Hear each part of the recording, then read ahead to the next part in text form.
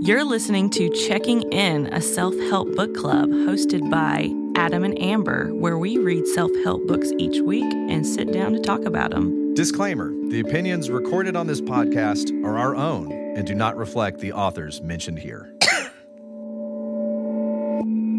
Hey folks, welcome back to the podcast. I didn't mean to cough. I didn't mean to spill water on the floor. One for each of us. I'm going to leave all of that in. How are y'all doing?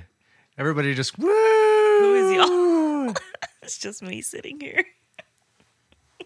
Yeah, sorry. I suddenly have delusions of an audience. Let's start like this. Do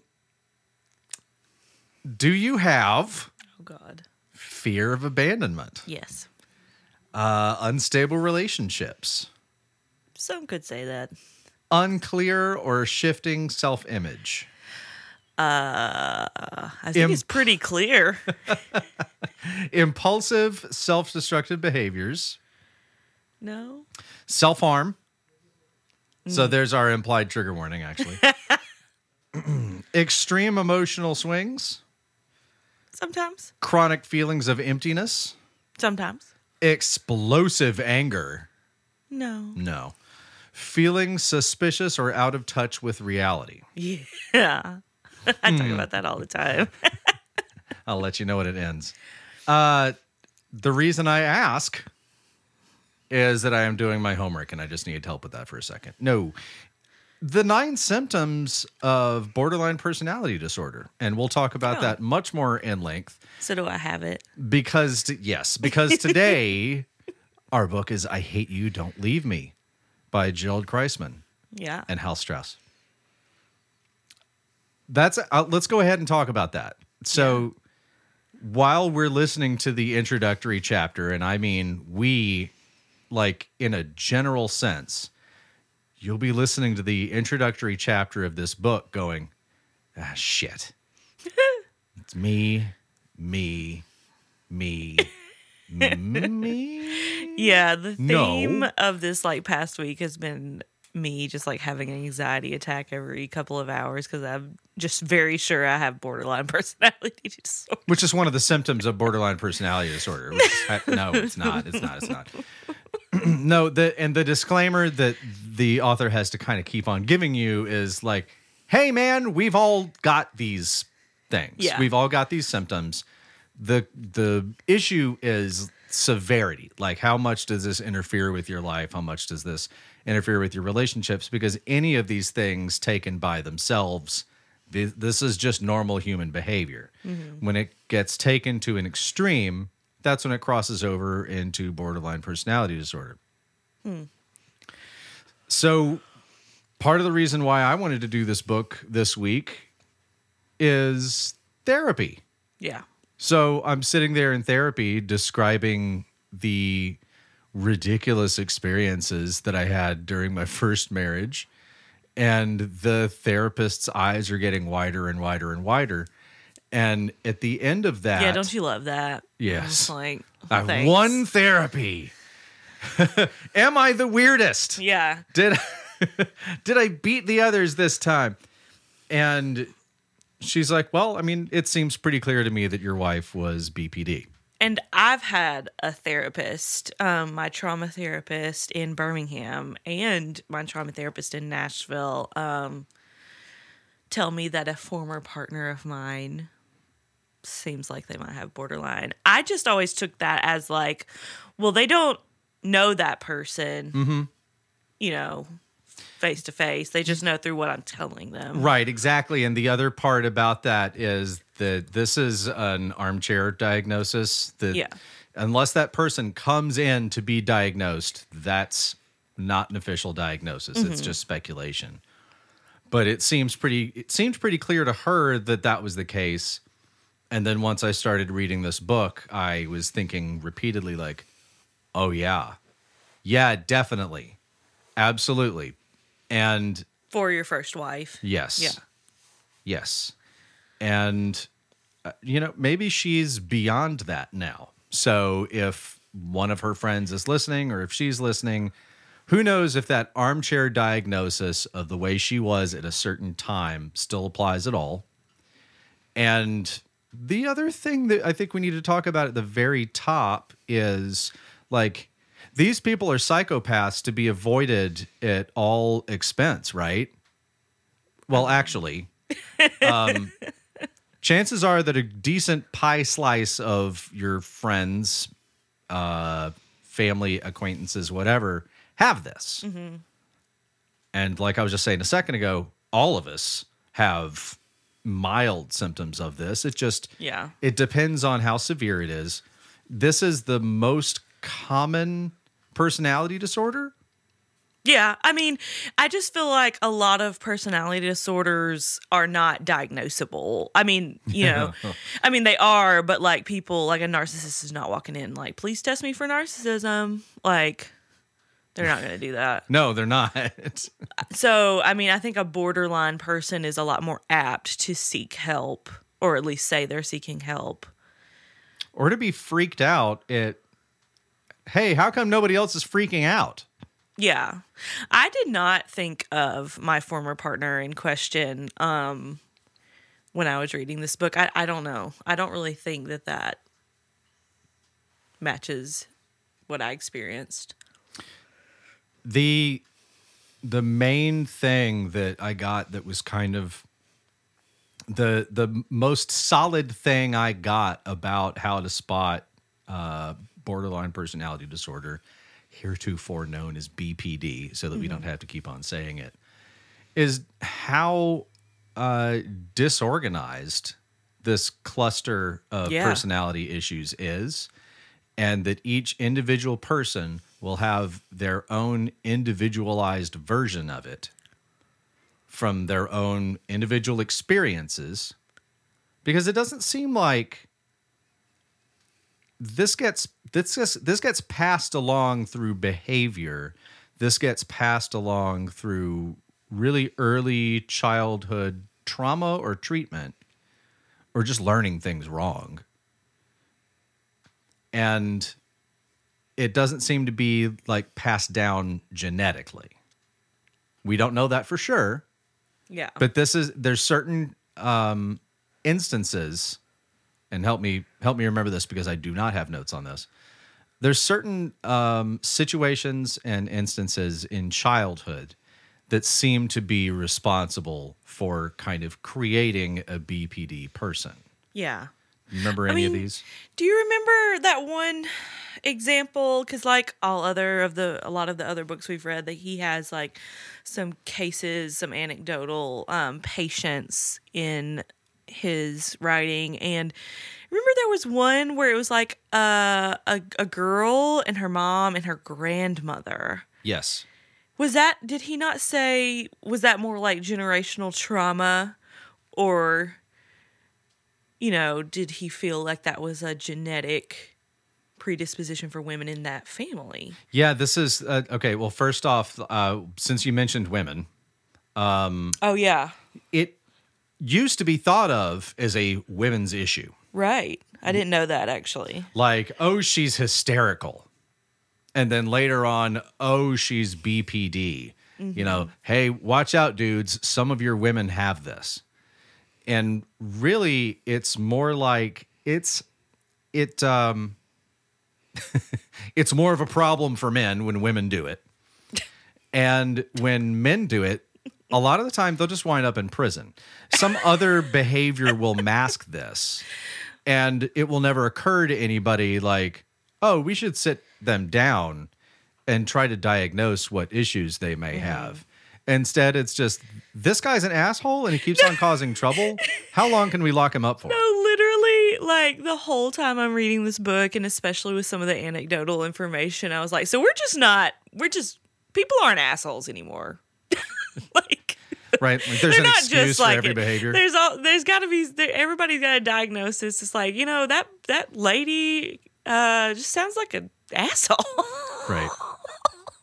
Like, there's not just like someone who is just like spoilt or, you know, stupid. Yeah, everybody, it is weird. Like everybody's got to be the hero of their own story, because and they never did anything wrong. These authors do not paint Borderline like well, like in a I say well, in a positive light. They do not like act like, oh, because the whole time I was searching for, not for myself, honestly, but more for the purpose of this podcast, I was searching for the part where borderline personality disorder is celebrated, or that there's like some positivity or there's some growth. No. And it was just like, no. It was like, this sucks. Yeah, it does suck. So I think any of our listeners with BPD or think they have BPD, and I'm saying this based on, like, let's face this, I did, quote, research on YouTube. And I'm just trying to get, like, a deeper understanding of, like, what does this look like? You know, because when I think about it in terms of, like, my ex-wife had this, and this is why she relentlessly tortured me for years, she's just an asshole. So what does it look like to the person that has it, you know, who's the hero of their own story? And the answer is that life is fucking scary when you have BPD. Yeah. It just sucks. And when they are when they're suffering, they'll make other people suffer also to bring them into it. Mm-hmm. And then maybe that person can drag them out of it too. Yeah. But BPDs seem really reliant on other people. Yeah. To keep them here in our reality. The quote of people act upon me, therefore I am. Oh, yeah. That was really interesting to point out to me. It wasn't just like I'm acting independently of anyone else. And a lot of the book is either anecdotal information about a patient of his with borderline and also helping like their family members or partners, and then also instructions on how to deal with your partner if your partner's diagnosed borderline. But honestly, like, it seems like the partners in these situations are putting up with quite a lot. And like, I remember I was just like, just leave, like, man, like, dude. Right? Like, I don't know. I mean, I know if you really love somebody, I don't know. If you really, really do love somebody, that's one thing, but it just seems like you're kind of being asked, as you would say, to be the grown-up every single time. Yeah. You know, the grown-up in an argument every single time. Like, you can't lose your cool. You can't have a temper. You can't react. And I think that's a little unfair. Part of the solution for this is really that you kind of become their parent. Yeah. Is that fun? Like, no. I don't know. Some personality types will have a complementary disorder where, you know, maybe they need to control people and keep them on the narrow path so that they don't suddenly go off into the weeds or go off into the water and get eaten by alligators and such. Before I guess we get to really any of the, you know, talking about the bullet points, here's like really the first bullet point. How can others deal with it? And he calls it the setup. So, and the set portion of that is support. Mm-hmm. So that might be like, hey, you know, I hear what you're saying. Mm-hmm. I believe that you believe that. Yeah. Empathy. So, you know, sitting with them and like, oh, that sounds really hard. Even though they don't. It kind of doesn't matter. You know, like it's, we could, I don't know, validation just seems to be a big part of it. Yeah. And then part 3 of that, and it's not part 1 or 2 for a reason, is truth. So you kind of expose them to like, you know, I'm here to support you and I empathize with you, but the truth of the matter is, and that's the, you know, that but is kind of important to avoid in most relationship drama. Like, you don't want to apologize to somebody by saying, like, I'm sorry I hurt you, but you was asking for it. No, so the truth of this situation would have to be, something along the lines of like, but your friends love you. Yeah. Or I was there and whatever they're freaking out about. I see what you are talking about, but that's not what was going on. Yeah. And I hate that I'm about to say this, but you kind of have to like gaslight them back into reality. Well, I don't know if that's gaslighting. It is to them. True. It feels like it, I'm sure. I don't know. You're like, I don't know. Like, I'm panicking about this thing that I feel is very real, and you're saying that it's not real. Yeah. I mean, I guess. Because it's not. I mean, I guess I've been that person several times where I'm just like, this is very real to me. Yeah, and it kind of doesn't matter what y'all think. Yeah. Yeah, this is real to me. This is what I'm panicking about. And that's kind of one of the cruxes. Fear, right? It's fear really is Yeah. like kind of a big crux, like that BPDs are highly sensitive to kind of tie it in with the highly sensitive person. Well, and also like Is that right? seems that abandonment is a huge trigger. So it seems a lot of anxious attachment. Yes. And that's one thing that I identified with while reading. Or disorganized attachment, like me. Yeah. So yeah, let's go back to the 9 symptoms and kind of get into them, because the first one is fear of abandonment. Yeah. And he was thinking, and I say that, but this is probably based on a lot of research, that this kind of seems to start in the very early days, like pre-speech, where the baby in this new world that it's in is there with the parents, and then they're gone. And suddenly you're scared, you're alone, you cry, nobody comes back. And for a lot of people, this is okay. And for some people, this is not fucking okay at all. Like, if you're a parent that's doing like cry it out sleep method, I guess good luck, because some of these kids are going to wind up with borderline. Yeah. That apparently is what the books say. That's, I'm saying that's a possibility. He has science. I'm just saying that seems to be one conclusion that the book is drawing. I am very likely wrong about that. But it seems to start very, very early on. So it comes back to object impermanence. Yeah. So when you have object permanence, that's a stage of development where you realize that when mom left your room, she still exists and she's somewhere else.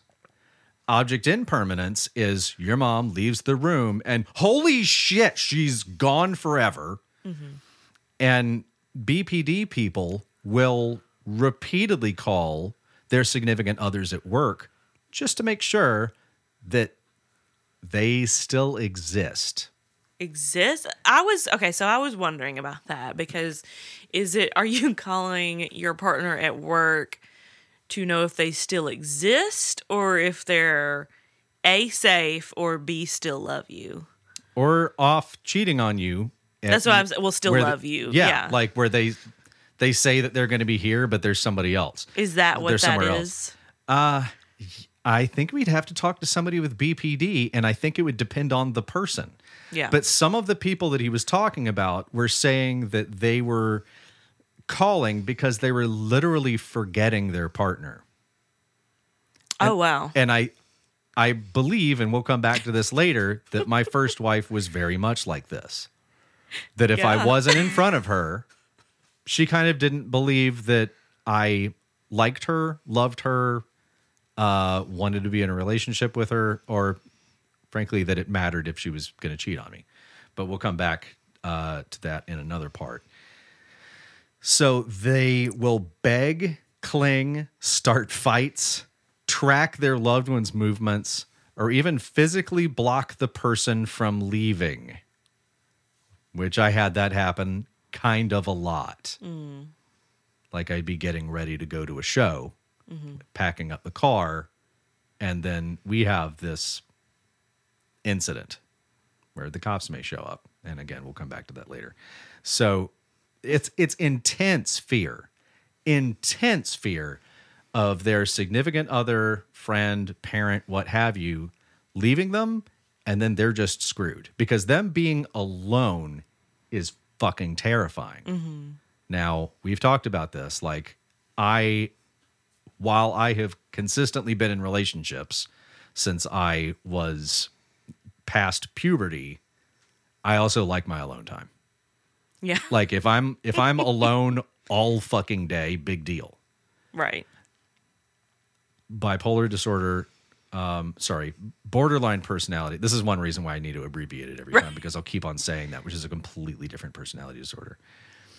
Will actually have like a panic attack because they're alone. They cannot take being by themselves. Yeah. Second symptom, second sign, second of 9 criteria is unstable relationships.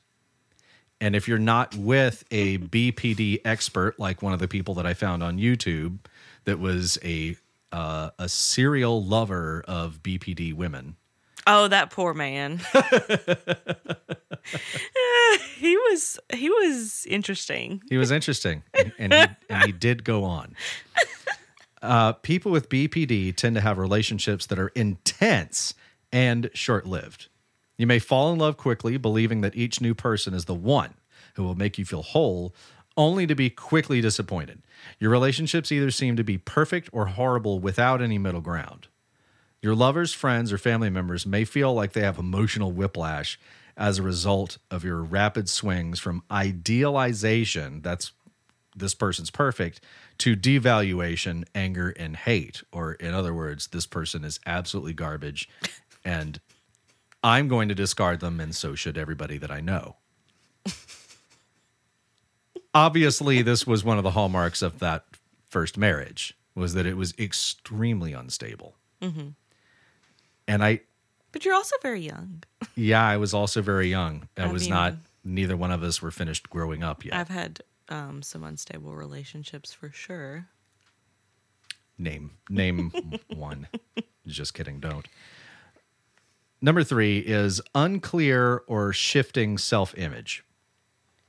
I thought this one was really interesting, partly because I've been wrestling with like what is personality, who am I, etc. Yeah. So when you have BPD, your sense of self is typically unstable, and this is why they're going to try to be in relationships and not be alone at all. Yeah. Sometimes you may feel good about yourself, but other times you hate yourself or even view yourself as evil. You probably don't have a clear idea of who you are or what you want in life. As a result, you may frequently change jobs, friends, lovers, religion, values, goals, or even sexual identity. Now, there's plenty of people that do these things, but... And I think sexual identity is fluid. Sure. It goes back and forth. A lot of this stuff is kind of fluid. I mean, if men start tightening up, acting better, who knows? May tilt back in your favor. Number 4, impulsive, self-destructive behaviors. If you have BPD, you may engage in harmful, sensation-seeking behaviors, especially when you're upset. You may impulsively spend money you can't afford. Oh, yeah. Binge eat, drive recklessly, shoplift, engage in risky sex, or overdo it with drugs or alcohol. These risky behaviors may help you feel better in the moment, but they hurt you and those around you over the long term. So obviously I was like super duper excited about this one because this was the biggest red flag. Right. I feel like I've had experience with someone being very impulsive, and that would translate into risky sex, gambling, drinking, a lot of drugs and drinking, and especially like in the age of fentanyl, Yeah. like stuff like that is very, very scary. For sure. So I think I definitely understand, being around someone who has poor impulse control. But I did not know that was a hallmark of BPD. I thought that was more bipolar disorder. Isn't that what this is? Just kidding. Yeah, I definitely, this was a big one. This is why I've started going to a sex therapist. Is that, aside from that very, first big incident that I talked about in the last episode, there was, she slept with all my friends. And and as well as like people that I didn't know at all. And it kind of seemed like it was about another person every week for a while. And to be clear, she did not have like, quote, permission to do any of this. It was just something that I had to put up. I had to put up with it. And if I tried to say no, if I tried to call her out on it, she could become violent. So she would have one of those BPD tantrums, which I think we're getting to, but we're not there yet. So those two things kind of went hand in hand. Right. And I just, again, it never occurred to me that she might be BPD. I didn't know what the fuck her problem was. That's what I'm saying. She might just be an asshole. She might just be an asshole. But I didn't know why any of that stuff was happening to me. Not at the time, and I'm still sorting through that now. This kind of shows why like undiagnosed BPD is damaging to people, and why also knowing when to recognize it and how to deal with it is really important, which is why we're covering this today. So the fifth one, and much more familiar behavior, is self-harm.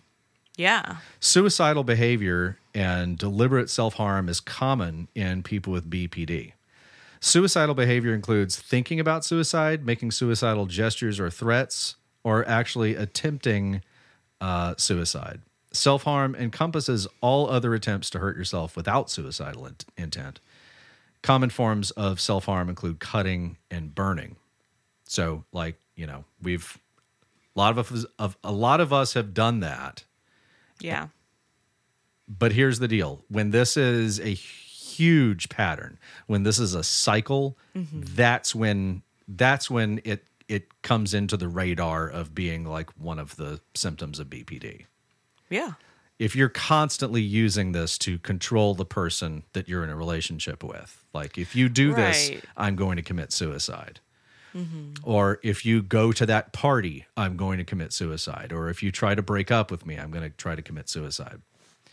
A friend of mine actually accidentally succeeded one time because he was attempting to control his ex.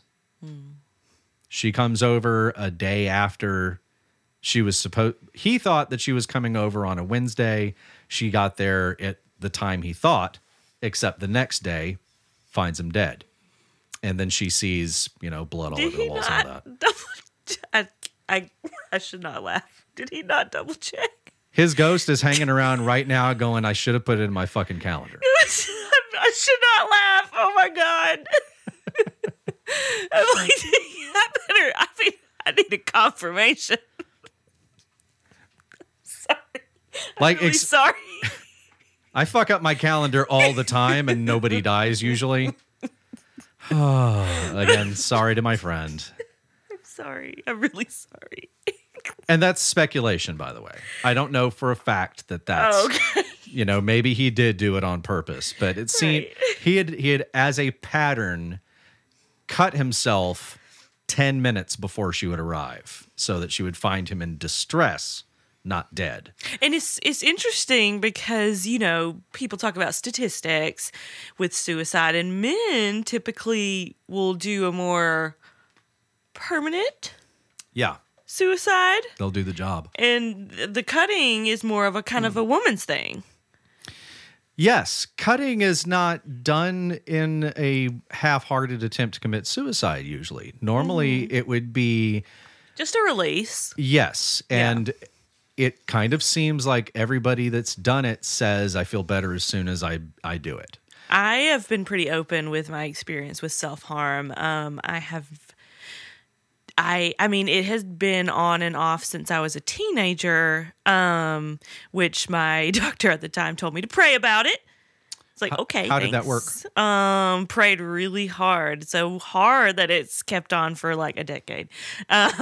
Whoops. No, I have not. I don't keep like calendars or anything like that, or like countdowns or anything of since it's been 0 days since our last incident. Yeah. But it's been quite a few years since I've self-harmed. But yeah, it was never a suicide attempt. It was usually just a part of really, really low despair and hopelessness, and that just like feeling of release. Mm-hmm. I feel like there has to be like some kind of like upper type of brain chemicals happening too, like adrenaline.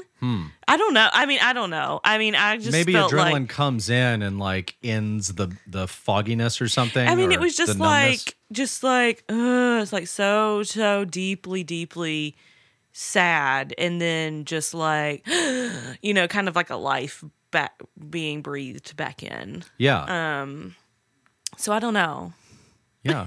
But it's also, a lot of people say that it can be a sense of control over your own body. Right. Like if you're Like if people you're, with eating disorders sometimes say that also. Mm-hmm. So yeah. Yeah, I guess it can be a way of regaining control. Mm-hmm. Okay. Number 6. Extreme emotional swings. Unstable emotions and moods are common with BPD. One moment you may feel happy and the next despondent. Little things that other people brush off can send you into an emotional tailspin. These mood swings are intense, but they tend to pass fairly quickly, unlike the emotional swings of depression or bipolar disorder. Usually lasting just a few minutes or hours. Okay, so when it got to the parenthetical, unlike the emotional swings of depression, at that point I went, because a lot of the time, if I'm going to, somebody says something shitty to me, and I've got depression just waiting right here at my shoulder, it's going to go, hey man, what did they mean by that? And then I start finding evidence. Like you're talking to me and I'm kind of listening, but my brain has gone on a treasure hunt for evidence that person that just said the shitty thing about me was right. I'll be lost in that, in what I call a spiral for, let's say, the rest of the day. And then I wake up the next day and I feel the same way. Like my mood has failed to reset. The weather in my body has not changed. And I just kind of continue to feel shitty. But so that's what's going to make like me dealing with a person with BPD confused, because we might have an interaction and have a big fight. And then I see them the next day and they're, hey man, how you doing? Meanwhile, I'm like, I'm not good because of what happened,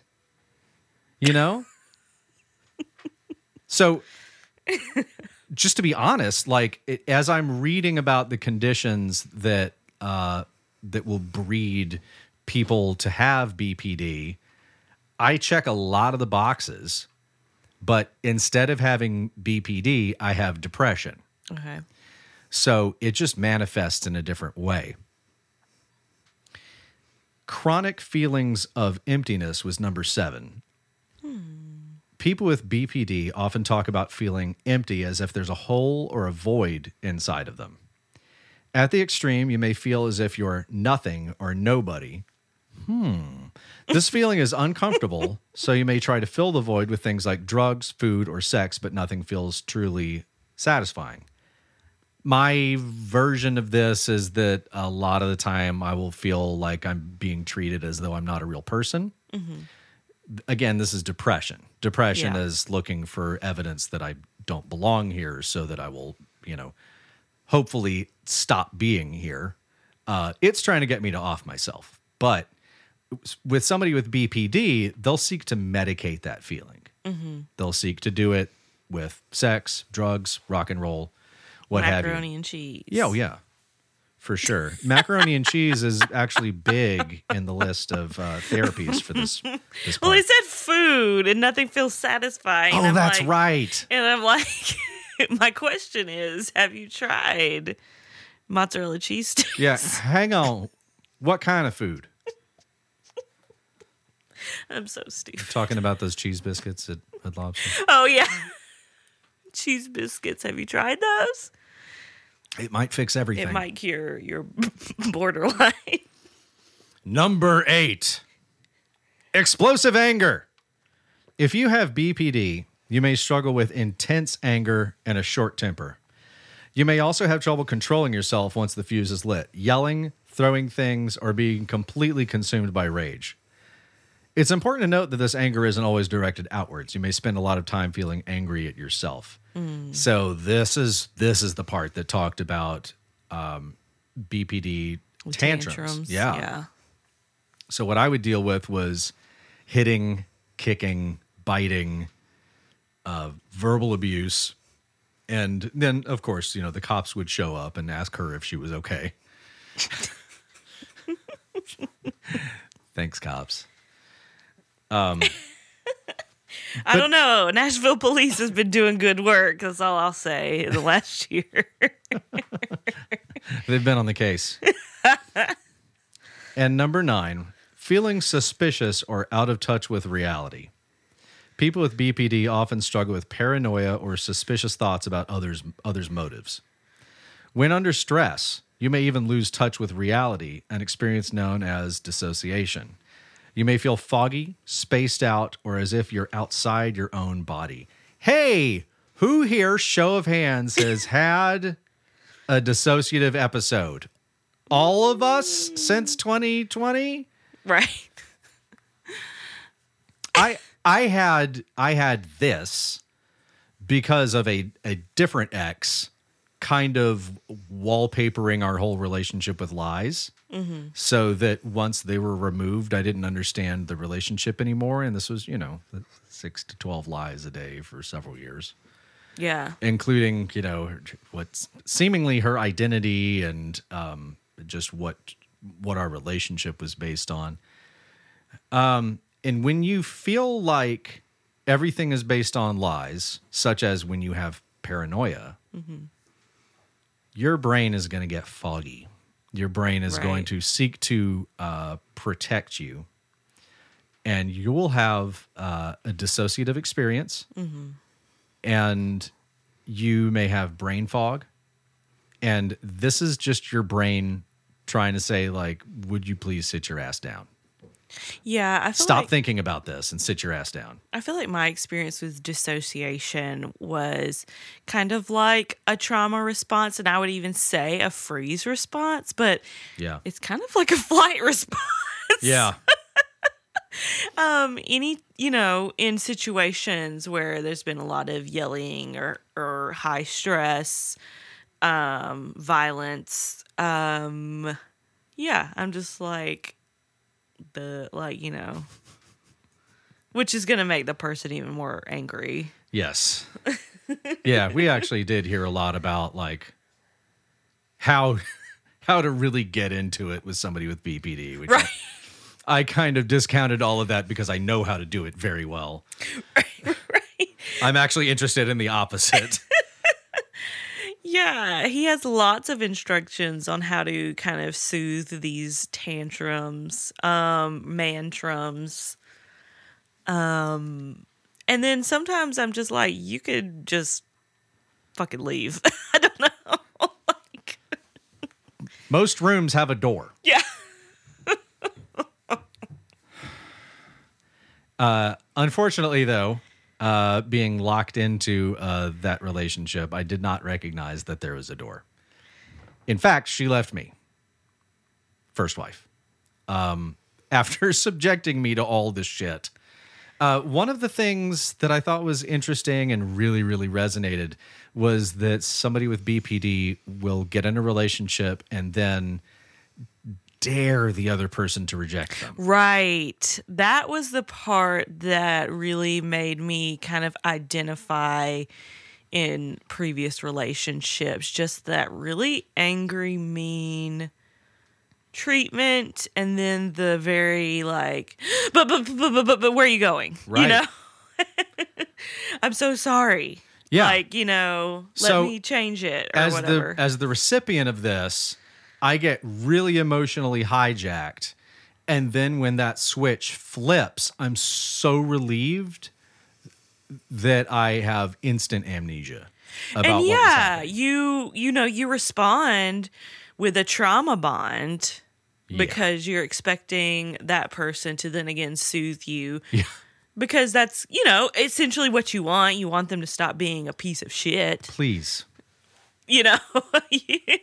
And, their treatment, even though it's short-lived, is to you evidence of that. Yeah. So speaking of treatment. There's lots. Yeah. And so this is kind of where it gets to be a lot like The Body Keeps the Score. Whatever do you mean? It's just kind of outlining all the different types of treatments. It turns into that scene from Forrest Gump where he's listing things that you can do with shrimp. But here are kind of the main ones. Bald BPD, barbecued BPD. I'm sorry. What the hell? Psychotherapy.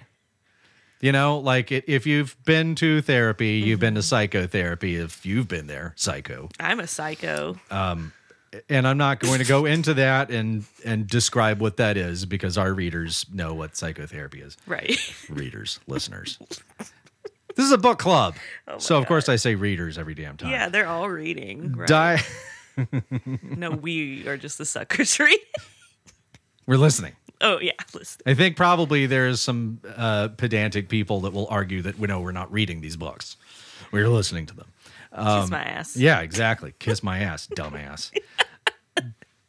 DBT, or dialectical behavioral therapy. I didn't know what the fuck this was. Had you heard of it before? I thought DBT was like a drug.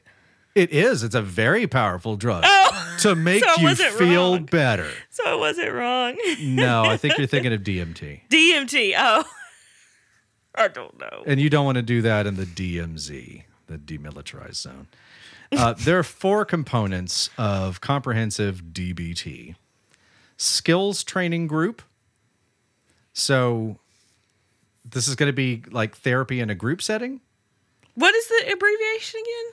DBT. I mean, yeah, what is the words? Dialectical behavioral therapy. Okay. Although I guess we could change what the DBT stands for every time. Dick, butt, titties. I don't know. There was no layup there at all. No. I just shot a fucking 3-pointer. Off the dome. Fuck y'all. Off the dome.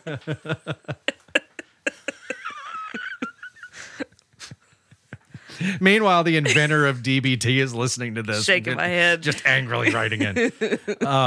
The next part is individual treatment. So that's going to be a lot more like, our regular one-on-one therapy. Right. DBT. So if I have borderline, I think I'm already suited up to treat. Yeah. You're going to be fine. You're going to be fine when we inject you with this personality disorder so you can try it out for a few weeks. Actually, if you want to try this out for a few weeks, have something hugely traumatic happen to you because it may result. Right, in borderline. Yeah. Personality disorders are a lot of times just the presence of trauma in the body. Yeah, it could just be how your body responds. Could just be transient and healing. And by the way, while we're on it, like BPD often goes so unrecognized because it will fly under the radar because it pairs really well like a fine wine and some stinky ass cheese with other issues like depression, for example. Yeah. And they said like OCD right in the book. Mm-hmm. So imagine OCD pairing up with it, and how like horrible that would be for the person, and also kind of horrible for the people around the person. Okay, so next part of that is DBT phone coaching. Have you thought about this? Because when he was talking about it in the book, I'm imagining, maybe we can text our therapists. Yeah. But this is going to be like, hey, I'm getting activated. What do I do? Yeah. He said that a lot of his patients had pretty poor boundaries. Yes. As far as like, I will like, if I'm emailing my therapist, I'm like, I am so sorry. Right. I know how this is supposed to work. I'm having an emergency. Get back to me when you can. And right. then 3 days later, they write back. No, I'm just like, if you could possibly, I am having a meltdown. And somebody with BPD is not. They're just show up in the office. They're not going to be able to behave that way. Which we're not saying that they should, because they can't. Well, I've had people in my life, I wouldn't say they're my friends, just people I've met and talked to who are therapists, and they have said that people with borderline and then also narcissistic personality disorder have a lot of really difficult boundaries with therapy. They'll call at all hours of the night. They'll show up. They'll be texting, Yeah. And, imagine showing up at your therapist's office and throwing a tantrum. That can get kind of complicated for the person and their therapist. Right. It might even end therapy. Because they don't have to accept that. No, they don't, because, boundaries. Shit. Yeah, be nice. Damn. And then the therapist will be perceived as being an asshole because they have boundaries. I'll be like, you're crazy. Bye. And I'm a little foggy. So I'm not a therapist. Right. Consultation team. So. A conference call. Right. To talk about all your issues. I'm looping in from Canada here. How are your issues today? And then the other main most accepted way of treating this is schema-focused therapy. So schemas are an organized pattern of thought and behavior, a structure of preconceived ideas and behaviors. These usually form when you're very young. When these are self-defeating, people need to be reparented, essentially, to become successful. So your worldview might be really incorrect. And you march out into the world and everybody hates you because you're acting like an asshole. That's, or you're just fucking yourself up. So this kind of seeks to help with that. And here's some pretty funky news. If you have been listening to this, becoming increasingly convinced that you have this or super guilty because of the way we're talking about it. Sorry. Medication tends to not help BPD. Yeah. It may treat co-occurring issues such as anxiety and depression, though, which might make focusing on BPD easier. For sure, yeah. But essentially, if you have BPD, you need to find the right therapist, somebody who's going to have boundaries and not be a pushover and acquiesce to every single one of your demands.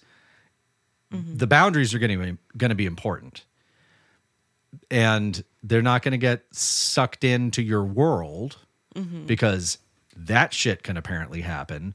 Like some therapists have been drawn into having a sexual relationship with their BPD patient. Just, I just want to show you closeness. It's a sexy situation. It's an extremely sexy situation. So what did you kind of feel like you are going to... What's the main shit that you're going to remember from this book, Amber? I was thinking about that. I mean, it's obviously very informative, but I still feel like kind of unclear on where I could just like be like, oh, this person obviously has borderline. I obviously have borderline, like I don't know. It's an unclear disorder. Yeah. It's actually overdiagnosed among therapists who just find their patients to be really frustrating.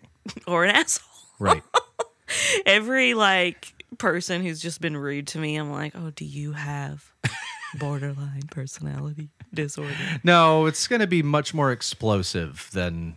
I mean, people are rude and explosive. Sometimes, yes. I'd say that it was really, it was very helpful for me to read this, bearing in mind, like, okay, so I'm not literally the only person that's been through this. Yeah. And maybe I'll know a little bit better about what to do if I realize that somebody's kind of having a tantrum at me and it doesn't make sense. Like there's something that doesn't add up. Yeah. I'll remember set. I just feel like all the times where I could look back and be like, oh, that was like a really borderline behavior of me, I also feel like is extremely just like immature. I just feel like that's a common criticism. I just feel like as I've gotten older, I've prioritized, more peaceful relationships and more, I guess like a more centered sense of self. And I don't know. I make healthier choices. And choices is a big part of what they're trying to work on with people with BPD. And as far as, if someone, like you said, is just coming at you, I had that situation not too long ago. Someone just like flipping out at me. And I was just like, this is not about me. This is a lot. Yeah. From, our brief interaction. So I wish you the best in your healing. So, like, I didn't walk away from that internalizing it. Yeah. And imagine if I had been able to walk away from the stuff with my first wife without internalizing it. I wouldn't be in therapy for it. Yeah, like, screw her, like, what's her problem? Right. Exactly. The ability to not take things personally seems like a superpower to me and is one of the main things that I want to work on in 2023. Look at you. Look at me. Look at me. See me. I exist, damn it. I think that this is going to be kind of a short episode today. We're kind of right. We're kind of starting to wrap up. So I don't know. This book was dry. Yeah. It was not my fave. It was dry. Not saying it's not important. No, it's extremely important. It just, not for me. It's a dry read. It's not intended to be entertaining. It's intended to be informative. And it is. Kind of, sort of. Oh, yeah. Yeah. Well, it's confusing because the issue is confusing. Yeah. And I kind of feel like if I were to go back and go through this one more time, God forbid, that it would get a little bit less confusing. And I say that because it's a lot of information. It's so much information. It's really long. And I don't know. Yeah, it wasn't like super fun to get through as some of our other books, have just been really excited. And maybe I just like reading things about myself because I'm self-centered. But I did like the narrator. Yeah. The narrator kind of reminded me of LeVar Burton. Oh, he's so cute. Sounded kind of like... LeVar has a really nice podcast called LeVar Burton Reads. And I kept on, like, sometimes I'd kind of zone out on the sound of his voice rather than what he was saying. And, like, imagine that it's LeVar Burton just listing medications to me. Right. Yeah, because there's, like, one chapter where they just list medications. And I was just like, dude, like, I told Adam, I was like, you can skip that one. And I did. Because I wasn't sure, like, am I going to get the information, like, eventually? No, not really. No, it's just a list for doctors. Yeah, I wasn't sure like if I could just like skip one part or what, but yeah, that was boring. So if anyone cares about my review, what we had 2 books that we were thinking about doing next week. That's right. And I handed it over to my friend Jill to decide for us. Sometimes we'll Did she say you could say her name on air? She didn't. We're going to bleep that out. No, I'm not going to say her last name. We posted her name earlier on Instagram, so we can't go that route. But I did hand it over to her since she was such a big champion of our podcast and advertise it to our friends. That was so sweet.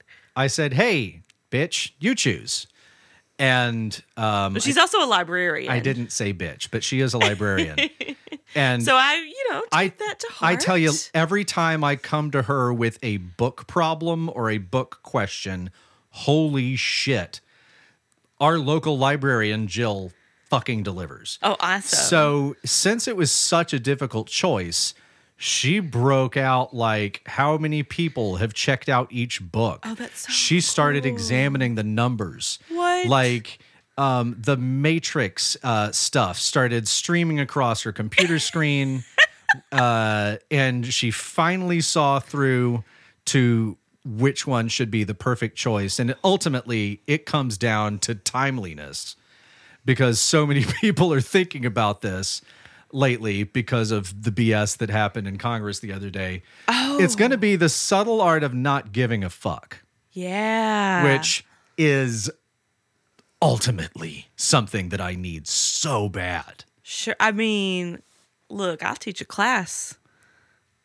This is where we're really complimentary because I give a fuck and you don't give a fuck. You know, I'll teach the damn class. I give a fuck. Like, I hate myself. I'm very clear on that. But, whatever y'all think. It's fine. So thanks to Jill, our listener, and my friend for helping us to solve our little dilemma. And maybe we'll come back to the other book. Oh, for sure. We have next to. semester. Yeah, we have to. So this is going to be our season finale. This right here, right now? No, this upcoming book. Oh, Jesus. You fool. Fuck. No, yeah, we've got another episode, the gentle art of not giving a darn. That'll be the official season finale, and then we've got one after that. Yeah, right? we're gonna do a bonus episode recap. Yeah. Preview. Where we come back to all the books and just see how they've been doing. How they've marinated on our noodles. And just to check in and see where they went in life afterward. And see about the things that we want to look into. Like, I really want to look into digital minimalism for the new year. I really want to look into downsizing and organizing. Adam is letting me redo his bathroom. Yes. In the new year. So there are like some other kind of things I definitely want to explore through my own podcast. Indeed. All right, Mamber. Will you please give us the socials for today's episode? This one's going to be easy. So the second author, Hal Strauss, is on Twitter, Facebook, Instagram as his name, HALSTRAUS. Yeah, one S. Gerald is not on any socials, and I feel like I figured out why. Because did he get caught cheating? No. Well, ironically enough, maybe. Because we were truly really trying to do our research for this one. And we were like watching some YouTube videos and we were watching a video of one of his talks. And one of the people asking this poor man a question, like, kind of railed him. Like, salty as fuck. Like, really kind of just like aggressive there. Yeah. Hey, you didn't answer such and such question. On this date, and like on your Patreon video, you said this. And I'm just like, bro, I cannot remember like Like when Facebook freaking kicked me off or no, gave me a warning. I was like, I don't remember commenting men are white trash the worst. I don't know, but I'm sure I did, you know? Yeah, by the way, trash is a trigger word for Facebook. But anyway, yeah. So like, I feel like that was 5 years ago, was that video, and like he's not on any social media. Right. So he just like probably wants to So I don't know low. what happened. And also it's very telling that we're reading this book and we're seeking so much supplemental information to help us understand. Maybe that's the book review right there. Yeah. But I Hate You Don't Leave Me, what is this, 3rd edition? Yeah. If you've got issues 1 or 2, you don't know what the fuck's going on. You definitely need to at least look through the 3rd one because it mentions things like Facebook, and you can't go 10 pages in a book now without mentioning Facebook or Snapchat or whatever. You got to update it for the kids. But it's a jumping off point. Who that's over 23 has a Snapchat? It's like 23-year-olds and then like 70-year-old grandmas on Snapchat with all the freaking eyelash. Somebody told me filters. I actually got an email earlier today, and I never see my email, but every once in a while, like once or twice a day, I'll get a notification about something in my email. It's never anything that's related to anything that I've been looking out for. But it was like, so-and-so added you on Snapchat. And I was like, I don't have a fucking Snapchat. The fuck are you talking about? You do. They got taken away from me because I'm like 44. Stop it, Datum. It's revoked. It's like men posting selfies. Our Instagram is checking.in.podcast on Instagram. And y'all don't forget about Bookish. Yeah. Our book list for all the books that we've covered on this podcast and books we want to read in the future are on our link tree on our Instagram profile. And those book sales directly benefit Bookish, which is our local bookstore. And you don't have to go to our local bookstore. Yeah. Go to yours. Go to Parnassus in Nashville. Go to Thank You Books in Birmingham. Yeah. Go to Books Are Magic. I don't give a fuck. Just don't go to that guy. Barnes and Nobles. No. Oh. You can go to Mr. Barn and Mrs. Nobles if you really have to. I'm talking about Jeff Bezos. Joe Muggs. All right. Well, thank you all so much for spending another chunk of your time with us. I hope that you enjoyed this episode, and we will see y'all next week. Bye. Dick, butt, titties.